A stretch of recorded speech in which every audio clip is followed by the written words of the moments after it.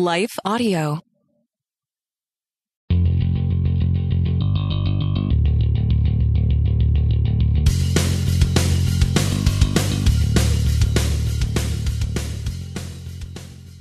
Hey, welcome to the Happy Rant Podcast. I am Ted Cluck, joined as always in studio by my good friend, my partner in radio, Barnabas Piper. Pipe, Ronald is off sailing. He's off, being like the character in the Dr. Leo Marvin movie that we always reference. What about Bob? He's sailing with the Harbor Network, doing Harbor Network business. What did Harbor used to be called before they were Harbor? Sojourn? Already. Were they Acts 29? Oh, Sojourn. Yeah. So here's the thing. That sounds like a solidly maturing organization. Like Sojourn has a sort of like Gen X angst to it. You know, like really totally. kind of a getting after it. There's a real like grind and gravel to it. And then after it, you're kind of in a dark sanctuary. Yeah, there's a little bit of lighting on the stage, but not too much. Yeah, and then Harbor just screams like monogrammed polo shirts and deck shoes and like a certain shiplap and scarves. And it's just a solid middle class, like upper middle class kind of arrival point. Like, and isn't that what we all like? As much as we knock it when we're kids, like you get there and you're like, yeah, this isn't a bad life. Like I'm a homeowner. I got somebody who does my lawn service. Kids are out of the house. That's kind of where they've all landed too, man. Those guys have all gamed how to make money as pastors too, which is fascinating. And they're doing it, man. They're living life. And if Harbor was like a movie, it would be a musical. You know what I mean? Whereas if Sojourn was a movie, it wouldn't be like a Paul Thomas Anderson level like of angst, but I'm trying to attach a director to it, like a 90s director. Well, I mean, it'd be a little Christopher Nolan-y. It'd be Christopher Nolan-y, dude. That's the vibe. But if it's Harbor, then it's for sure like whoever made Mamma Mia. You know, it's a musical. You're getting some song and dance numbers in Cats, there, Church Network.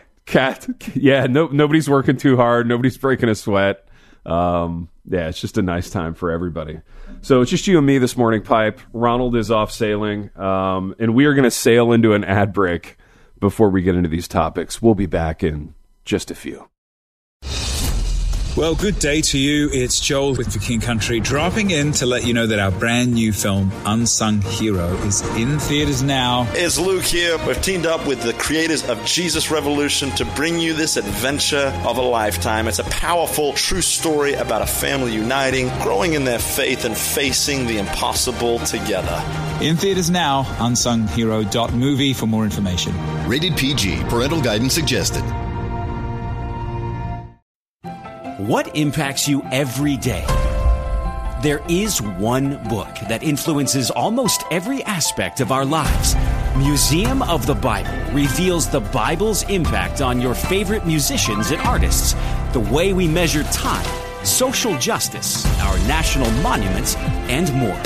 The Bible's impact is all around you. Discover how at museumofthebible.org/impact.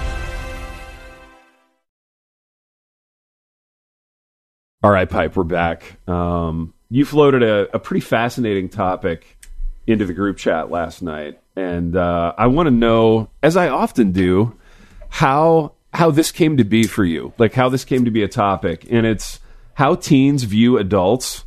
And you said, it dawned on me that my kids don't actually see me as human. And I have thoughts on this. I'm sure you have thoughts on it. I want to hear how you arrived at this conclusion. Yeah, it was. So I was having a conversation with my daughter, who's almost 17, and I'm about to do the unforgivable, which is, as a pastor, use my kids as an example. But actually, she's not the example as much as it was like realizing, oh, I thought the exact same way when I was her age. So I was having a conversation with her, and it kind of came out some frustration she was having about being a pastor's kid, frankly, like pressures at church. Sure. And my dad visited Emmanuel several weeks ago, and like there's a receiving line basically when he shows up. And so anytime he comes to church, my kids are always excited when grandparents are in town, and they're always like, oh no, we're never getting out of church, are we? And I was like, well, no, we're not. I mean, yeah. I always have to stay a long time, and it's longer when he's there. Yeah. So kind of all this stuff surrounding that. And I just sitting there looking at her, and I'm like, at what point is she going to realize, like, that's my dad? And I grew up experiencing the exact same thing. And in fact, still experience the exact same thing. Never dawned on her. Right. Like, yeah, interesting. It just never clicked. And so what I started doing was like asking very pointed questions about, when this happens, does it make you feel this way? Or what, do you ever run into this? And she's kind of like, her eyes get bigger and she's nodding. She's like, yeah. And I'm like, yeah, I know. I've been there. I am there. You know, I still catch this crap. Yeah. Like I know this feeling. And it dawned on me, she does not see me as somebody who has lived a whole life and experienced like real human emotions, who's had to grow up a little bit. Like she sees whatever, I mean, not that I'm a finished product, but I'm hopefully, you know, closer to that than I was at 17. She sees this version and thinks, oh, he just handles all this stuff fine. He was like, there's no element of like fury or angst or resentment or any of the stuff that I had. So that's where it came from. Right. And then I sort of expanded it out, and I was like, yeah, when I was 17, or, you know, probably I'm not until like 28, did I actually realize like my parents had whole human lives and had to grow up into adulthood. I only saw them as like finished adult product. Yeah.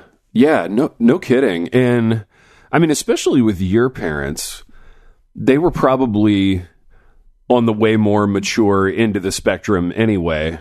So it would be easy to see them that way. And I think there was something baked into the culture when like we were kids and our parents were parents, where like you only saw glimpses anyway.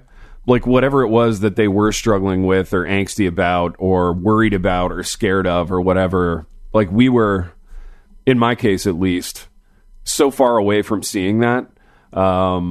Yeah, it was easy to view them as a certain kind of very limited person. My question to you is, you know, our culture now, so like people who are our age now, who have teenage kids now, do you think they don't see us as real people because we're not authentic with them? Or do you think they don't see us as real people because our lives are just boring? You know what I mean? Like, I look at, and this is going to sound like shots at people, but it's not. This is born of like years of observing middle-aged people. Like, I think we get to this age, and whether it's sort of intentional or it just kind of happens by accident, we just make our lives really boring. Like, I look at the landscape of middle-aged people in my life, and all they do is like take a trip to the beach once a year and buy rental properties. You know what I mean? And like, I'm like, this is a really boring people group. When we were in our 20s and 30s, we used to like get together at people's apartments and like talk about ideas and watch interesting movies and like, I don't know, go to concerts and do fun stuff. And now like all anybody does is like, you know, buy a tenement house in the city that they can flip or like go to the beach. And I'm like, we are boring. I think that's absolutely true at the macro level. And then like at the micro level, I had another interaction with one of my kids recently where she was describing something dumb she'd done with her friends, you know, like cruising around in the back of a pickup truck and like, you know, the kind of thing that you're like, that's not safe. But also 100% the kind of thing that I did all the time at her age. Yeah. And so I had this realization that like my responsibility as a dad is to speak responsibly to her. Yeah. My stories as a human being are like, yep, me too. Been there, done that, had a blast. You know, thank God I didn't die. And it's, so again, there's this disparity. Like I am the boring guy now. I'm the guy who's like, you know, put on your seatbelt. Instead of the guy who's like, your money, don't blow it all at cookout. You know? Right. Yeah. Instead of the guy who's like, can I drive the truck? You know, which is 100% what I would have done. And like that's part of the reason she probably looks at me like, that doesn't see me as a human. Cause I'm not the guy who's like, hey, you want to ride on top of my car while I go cruising around the neighborhood? But her friends do. And that kind of thing. And so Yeah, like at the macro level, it's like everything that we enjoy and invest our time in is stuff that a teenager thinks is boring. I basically read. I think it's boring too. Yeah.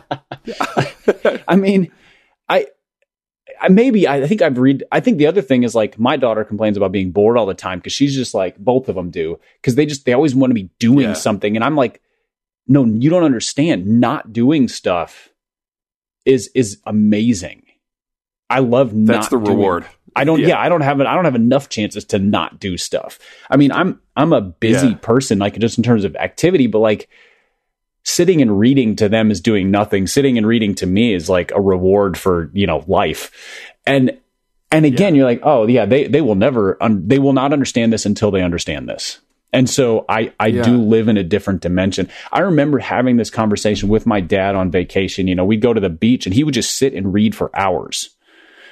Yeah. He did a good job playing with us and stuff, but I had to when I was like, hey, do you want to, he was always like, I was like, do you want to do something fun? And he's like, I am having fun. And I'm like, that's not fun. That's reading. And it's reading a theology book on top of that. Yeah. So extra not fun. Yeah. And, right. Yeah, there's just a complete disconnect where I'm like, that cannot be fun. There's no way. And now I'm like, I don't know, pretty fun.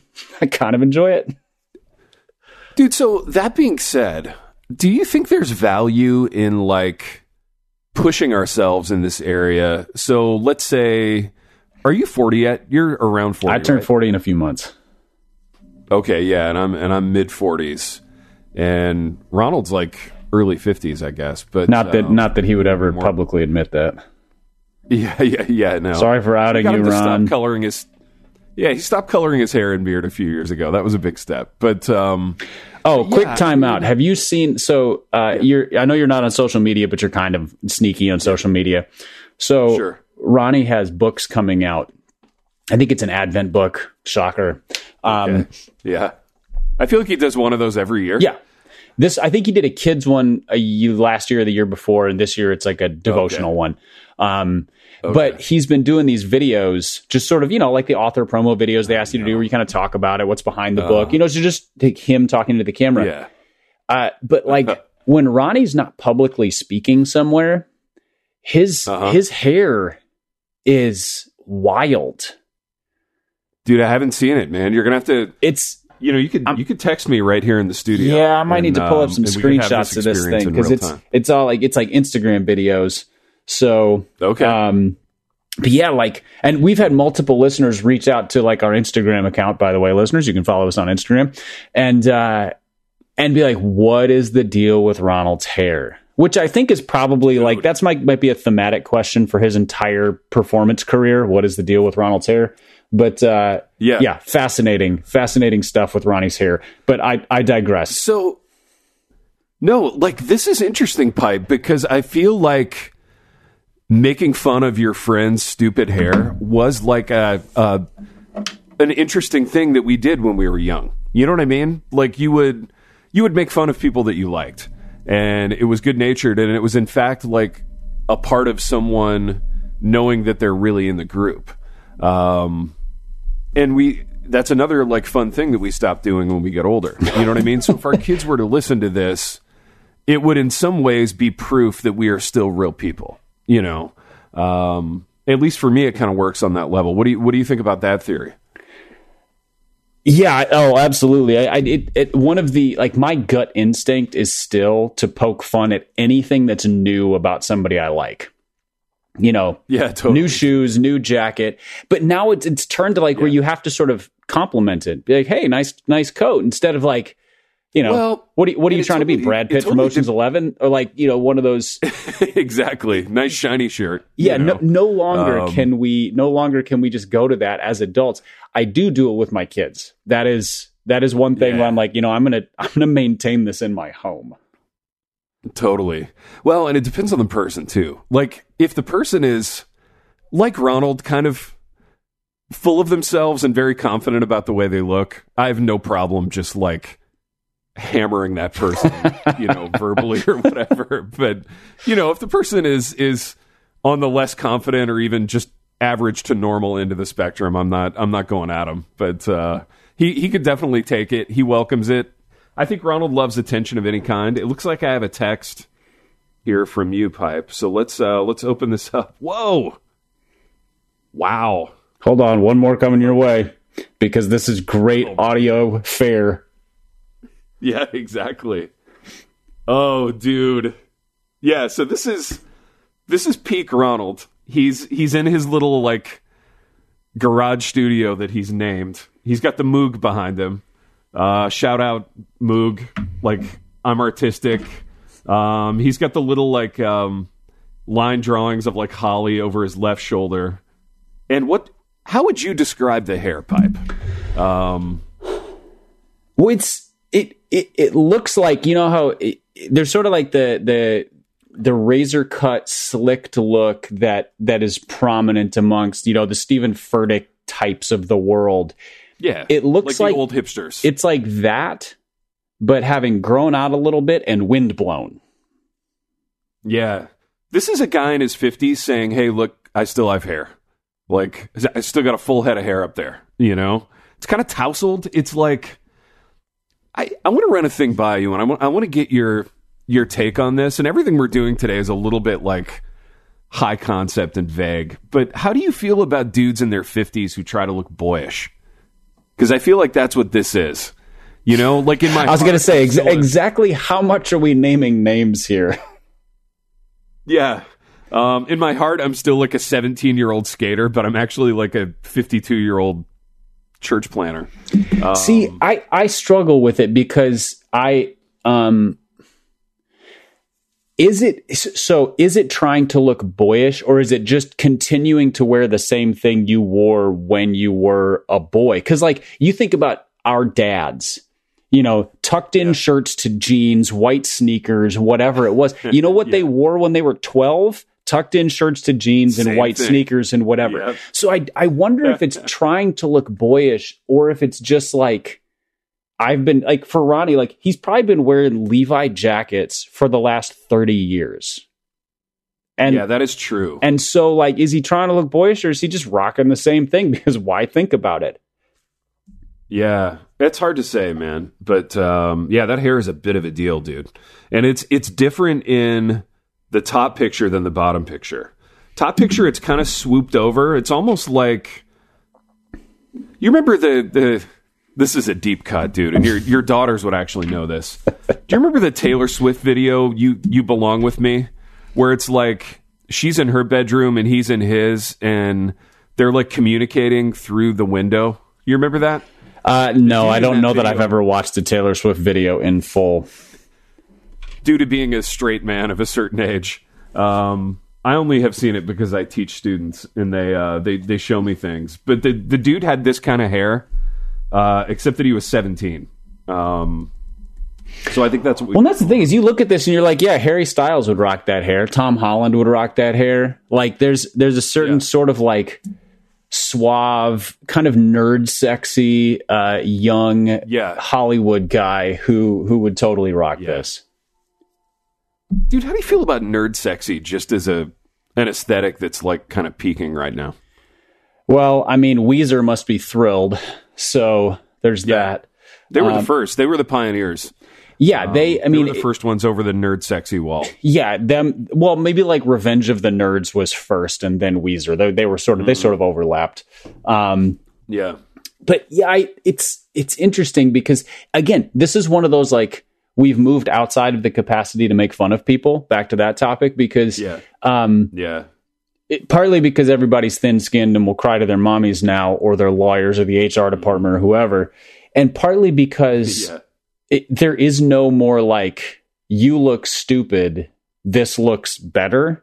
It's now just like, you can wear whatever you want, and you're like, no, you're literally wearing burlap sacks, or you know, you can't look like Buddy Holly. Stop trying to look like Buddy Holly, or whatever it is. Right. No more are we, and at this point, there's no standard. There's no like comparison. So you just sort of like, if you're like, haha, what are you trying to be, Buddy Holly? They'd be like, yeah, a little bit. Like, oh, that fell flat.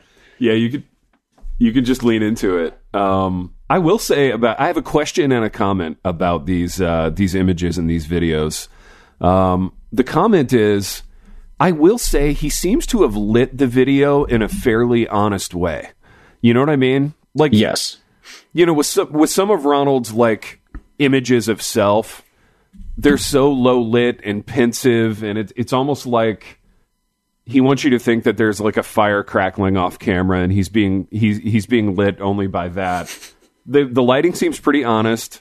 You know, his face is like less shadowy than it normally is.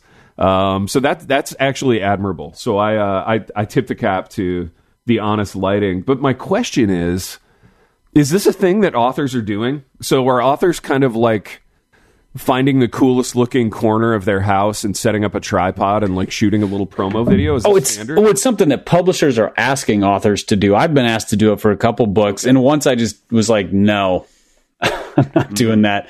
And the other time I just went out in my backyard because I was like, it was a like fairly nicely lit day, and I was like, well, this is I don't have to find lighting here, and I have a tree in my backyard, so it looks green. And it is the shaping of marketing by social media, and like I am like stubbornly oppositionally opposed to selfie videos on my own feeds. Like I just won't post them. I have thoughts on things. Yeah. I'm in interesting places. Yeah. Not putting a video up of myself. I don't care. I don't even like being on other people's videos. I don't want to pop in with somebody. So I hate them. I hate doing them. Yeah. And I don't like that they exist. But yeah, it's 100% a thing that authors are doing and publishers are asking authors to do. So yeah, I have another question. Like, so does any real person on social media, so let's say you're one of, and you are this probably in real life, but you're also in the industry, so you kind of don't count. Let's say you're one of Ronnie's followers. Are you popping that video open and watching it? Like, I can't imagine that's what people go to social media for. I mean, maybe I'm wrong. I skip all selfie videos, but like, a video of somebody staring at the camera talking and being like, "Hey guys," nope, don't care. You start a video with "Hey guys," I'm out. Dude, yeah, how do you start that video if not by saying, "Hey, guys"? Are there any other lines that you could go to? What's up, y'all? Hey, y'all, this is Ronnie. Yeah. Or, you know, people have taglines. That's the thing is if you're an influencer, you come up with like your own little tagline where you start every video or end every video with the same thing, you know, be like, "Be blessed" or whatever. And that stuff's out there. But yes, 100% people do watch this stuff. They follow. Really? People are captivated by other people's talking heads. Maybe because you and I are talking heads, we think that's the dumbest thing. But like, I wouldn't watch one of these if it was Matt Chandler, may he rest in peace, or my dad, or you know, Tom Hanks, or I don't know who's the most interesting, Miles Teller, most interesting men in the world, most interesting woman, most beautiful woman. I don't care. I'm not watching it. Yeah, I can't imagine saying this is how I want to spend 3 minutes. Listening to some guy talk about a thing that he's trying to sell me. That's a commercial. That's when you like stand up and leave the room and go take a leak, you know? Like, I can't imagine. Like, or on this podcast where you hit the skip forward 30-second button about 3 times and get back to the actual show. Oh, that reminds me. We should take an ad break, Pipe. So let's take a break. Then we'll come back. I've got one more question for you about this that ties into our original topic. We'll be back. What impacts you every day? There is one book that influences almost every aspect of our lives. Museum of the Bible reveals the Bible's impact on your favorite musicians and artists, the way we measure time, social justice, our national monuments, and more. The Bible's impact is all around you. Discover how at museumofthebible.org/impact. Hi, everyone. If you've been injured in an accident that was not your fault, listen up. We have legal professionals standing by to answer your questions for free. Call now and find out if you have a case and how much it's potentially worth. Call 800-497-4410. I'm here with spokesman John Wolf. So, John, tell everyone listening who should call right now. Well, Maria, first off, thank you for having me here. It's always nice to answer the listeners' questions. Now, as far as who should call in, anyone who's been injured in an accident and think you deserve compensation, give us a call right now 800-497-4410. You'll find out if you have a case and how much it's potentially worth. Thanks, John. You heard it, folks. Take advantage of this opportunity and call now. 800-497-4410. Advertisement sponsored by Legal Help Center. May not be available in all states. All right, Piper, we're back. We're talking about this topic of dudes of a certain age taking promotional, book videos, talking head videos of themselves, where you start with, hey, guys. My question to you is, tying it back to the original question of how our kids view us, do they view us as real people or not? Does a video like this, like if you and I were to do this, and our kids were to walk in on us in whatever the coolest looking corner of our own houses is, if they were to walk in and find us shooting a promo video for a book that we'd written, would it make us seem more or less human to them?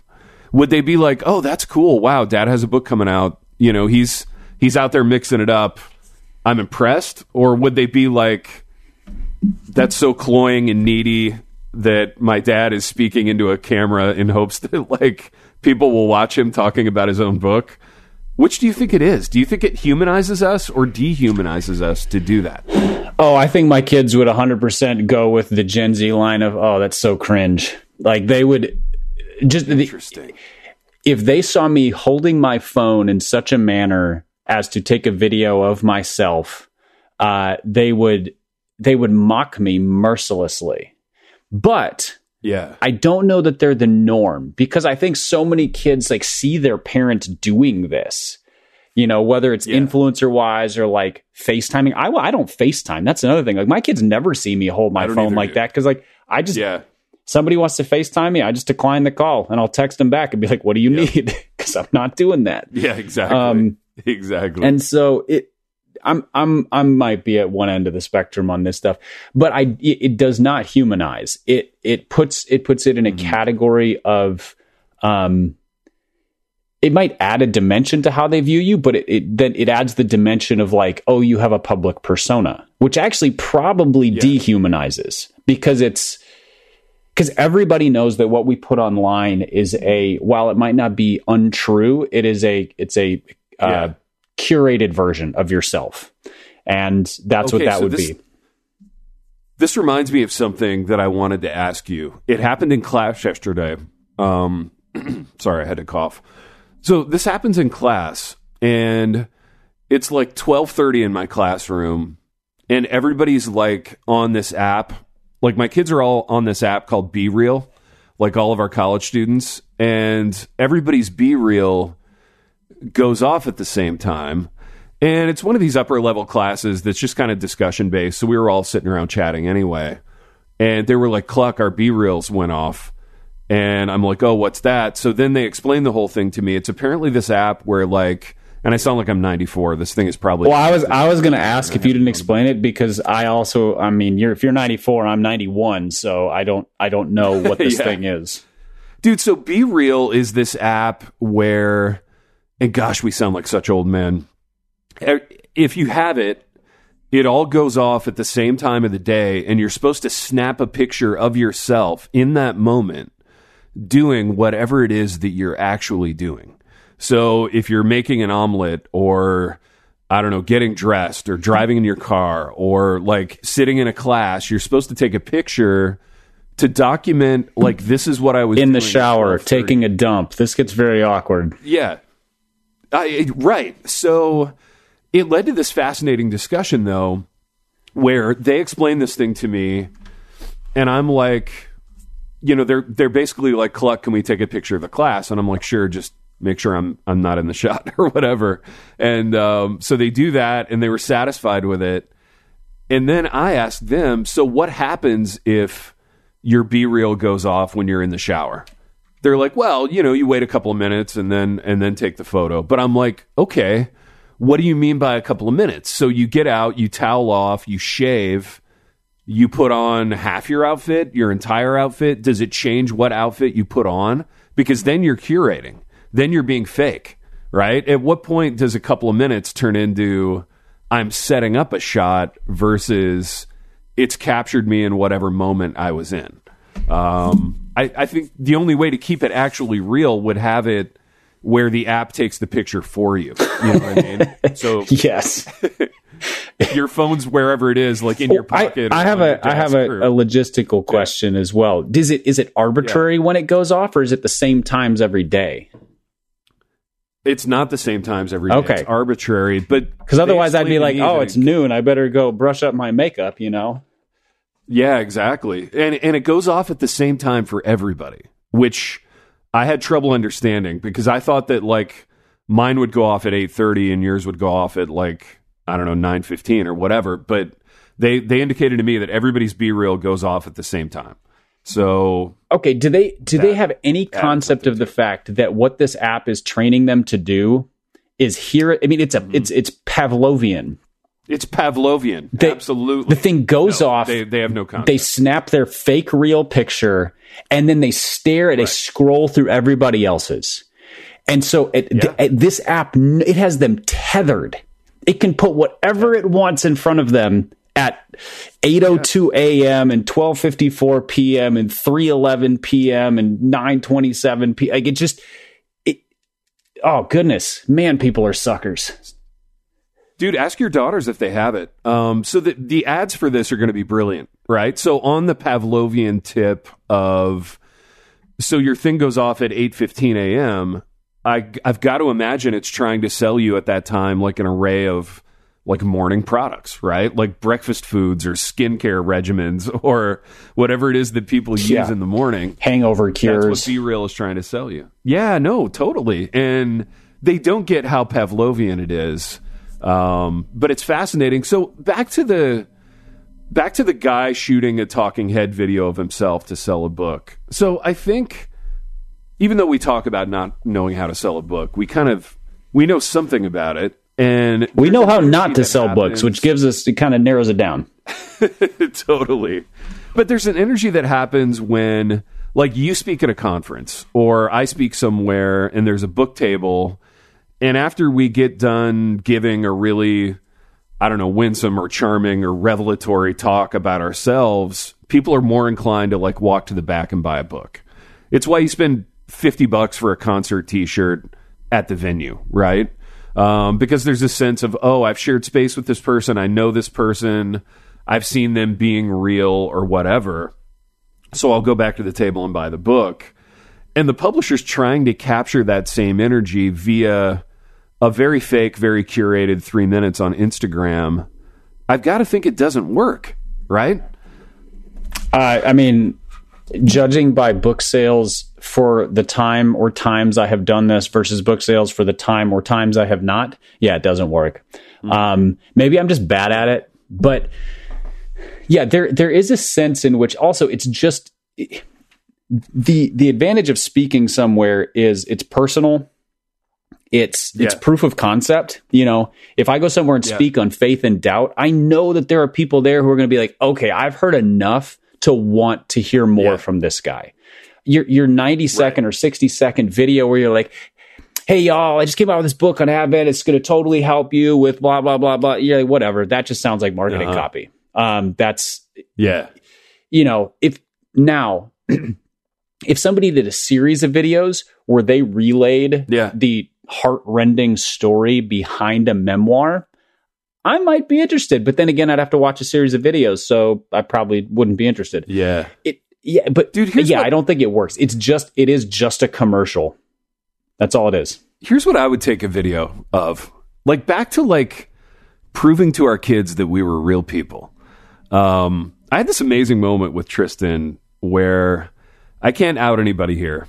So I'm not saying he was involved in this or not, but at his school, there's somebody who like drives a smart car, and like a bunch of like meatball dudes went down in the middle of the night and picked it up and just turned it sideways in its parking space so that it can neither pull forward nor pull backward without the other people moving their cars. That's amazing. Pictures of this. And I died. It was the funniest thing in the world. And it gave me an opportunity to tell him a story of like when I was in college, the best prank we ever pulled. I got a bunch of like meatball dudes together, and we had this guy that lived across the hall from us named Ryan Withers. Shout out Ryan Withers. He was a computer science major. He drove a Fiero. He was one of the boys, dude. He was a fun guy, but we kind of like goofing on him because he had a really kind of whiny way of like talking about it. So in the middle of the night, we all went outside, and Withers drove a Fiero. So we picked it up and we moved it like into a field that was adjacent to the parking lot that we all had. And then he went out to like get into his car in the morning, and it wasn't there, and it was the best. So I feel like if I was doing a video, I would video myself doing something like that. You know what I mean? Like, this is me living my life. I'm doing something really funny, and I would end it with like an image of my book and a link to go buy it. But the video would have to like deliver something. You know what I mean? And yeah, but even that like I was talking with my wife Lauren recently about this, where we were watching videos. You know, there's like cute videos of cute kids saying hilarious things, or like these you know, videos capturing somebody doing something really dumb over and over again. And she just goes, it's so hard to know which of these are curated and set up, like they're staged, and which of these are real. And so like the video you just described would be real in the sense that you genuinely played a prank, but like there is just so much stuff out there that is it's posed. It is, you know, posed humor, or, you know, because I watch these things and I'm like, wait, why were you videoing your kid at the exact moment they said the F word in a Scottish accent? Like, that's hilarious. Exactly. But also, that's a random thing to be doing, which means that they said it once and you're like, hold that thought, get your phone out. What did you just say? And they say it again, you know, that kind of thing. And so, so none of it seems genuine to me anymore. Like genuineness online is kind of, it reaches a level of neutral where I'm like, it could be. But rarely is it like, I don't remember the last time I was moved by something online other than news footage of tragedy. The last thing I was moved by was like, I looked up videos of Bobby Wagner like hitting that streaker that like ran across the field the other night on Monday Night Football. Not staged. And I was like, oh my gosh, this guy, like, he had to get hit by Bobby Wagner. Like, he's lucky to be alive, you know? And I feel like RG3 said something really funny about it online, but I forget what it was. But he said, Bobby Wagner doesn't care about your gender reveal. He's the daddy now. Dude, no kidding, man. That was it. That was so funny. And I'm like, that's a genuine moment. You know what I mean? That's a moment that, like, that guy probably set it up, right? The guy who was like, I'm going to streak across the field with a flare that indicates what gender my kid is. Like, he was the only one, like, curating that moment. But then Bobby Wagner was acting, like, fully in the moment. And I don't know, that made it cool for me. Yeah, which, I mean, we've talked about this, especially in the sports podcast. Part of the reason we love sports is because it is one of the few things where you can be caught off guard at any moment. Yes. Like that was a catch you off guard moment where you're watching and then you're just like, oh, what just happened? That never happens on social media. At this, you know, there's totally. Like, you cannot shock people anymore. You can't surprise people. You can't really impress people. Yeah. The only way to be genuine on social media is consistency over time, where you just maintain a personality that looks sane.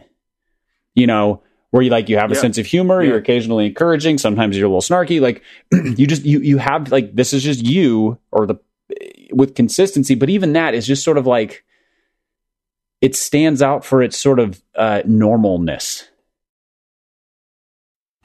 What impacts you every day? There is one book that influences almost every aspect of our lives. Museum of the Bible reveals the Bible's impact on your favorite musicians and artists, the way we measure time, social justice, our national monuments, and more. The Bible's impact is all around you. Discover how at museumofthebible.org/impact. Hi, I'm Rebecca Scott. As a servant of God, wife, and mother of 4, I understand the juggle of multiple roles and stages. That's why I created the Encourager podcast to help guide us through the messy middle stage of life. Join me on the Encourager as we challenge the chaos and embrace harmony. Together, we'll create practical systems to balance your roles and fulfill priorities. And we will do it while having joy and energy for both home and work life. Tune in for inspiring stories and interviews, actionable tips, and methods to do both home and work life. Because here, we believe you can do all things, just not all at once.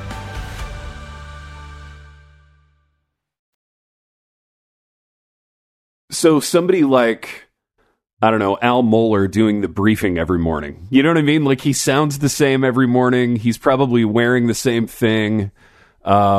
He's going to be doing that thing every morning. Like, you're not going to flip on the briefing and have Al Mohler be like, you know what, you guys, I just don't really feel it this morning. Everything is going to hell. I've been saying this for the past decade, and now I'm depressed. Like, he's never going to do that, you know? He's not going to come out and be like, today we're going to try something new. It's the briefing freestyle rap. Like, nope. He's just going to monotone his way through things, give some analysis, whether you like his perspective or not. You go to it and you're like, this is reliably Al. That's just what it is.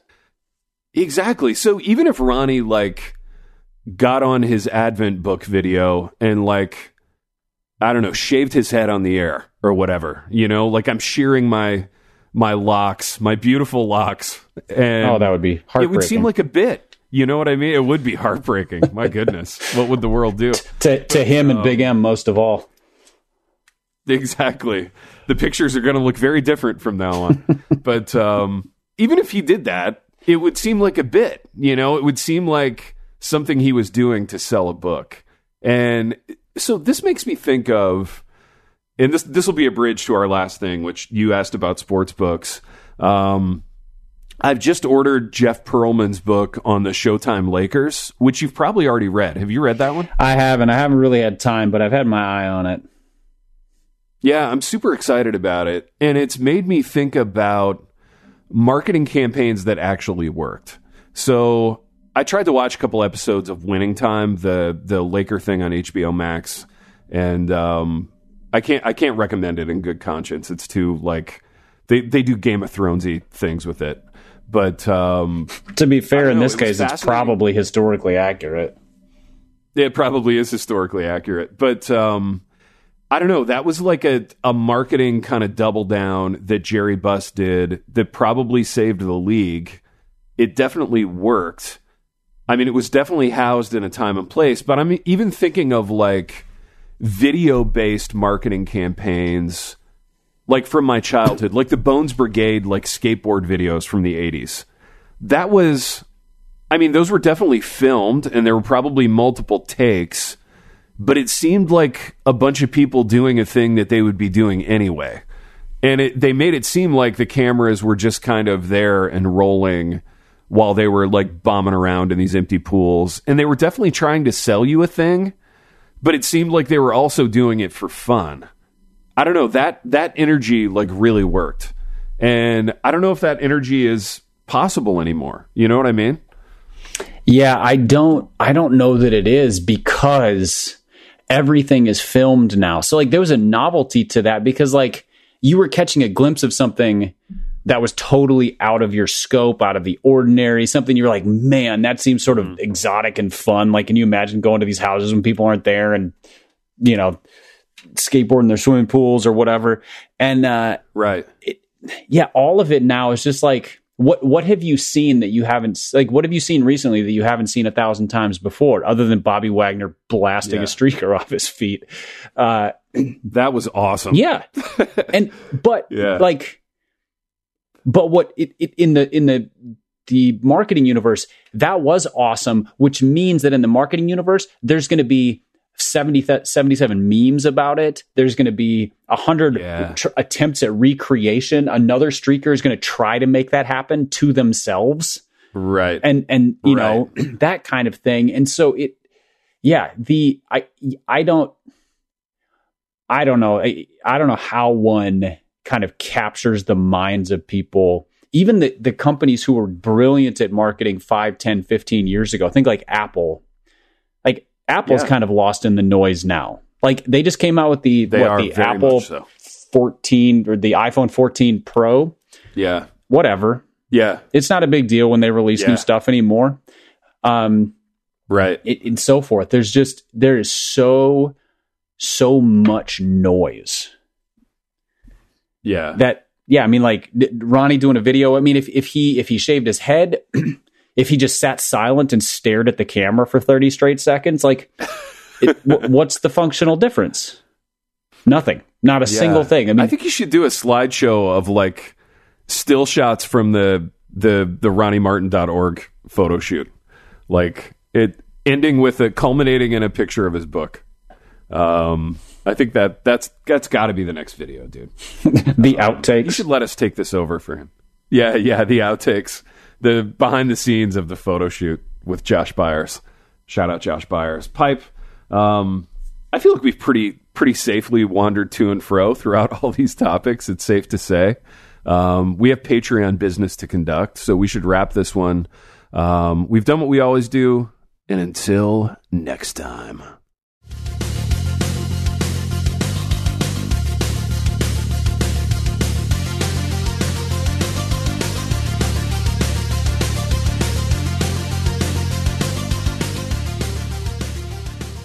We want to take a moment to thank the team at Life Audio for partnering with us on this podcast. Be sure to go to lifeaudio.com and take a look at the other podcasts in their network. They've got shows about prayer, Bible study, parenting, and more. Have you ever felt conflict between your faith and feelings? If so, you're not alone. My name's Carly Mercoulier. I'm a licensed therapist and the host of the Therapy and Theology podcast, where we explore popular topics and questions related to faith, feelings, and spiritual formation. I want to invite you to join me every Thursday as we fearlessly name the complexities of our reality, grow in the awareness of who we are, and rediscover the power and purpose of our unique stories through the lens of the gospel. Subscribe today at lifeaudio.com.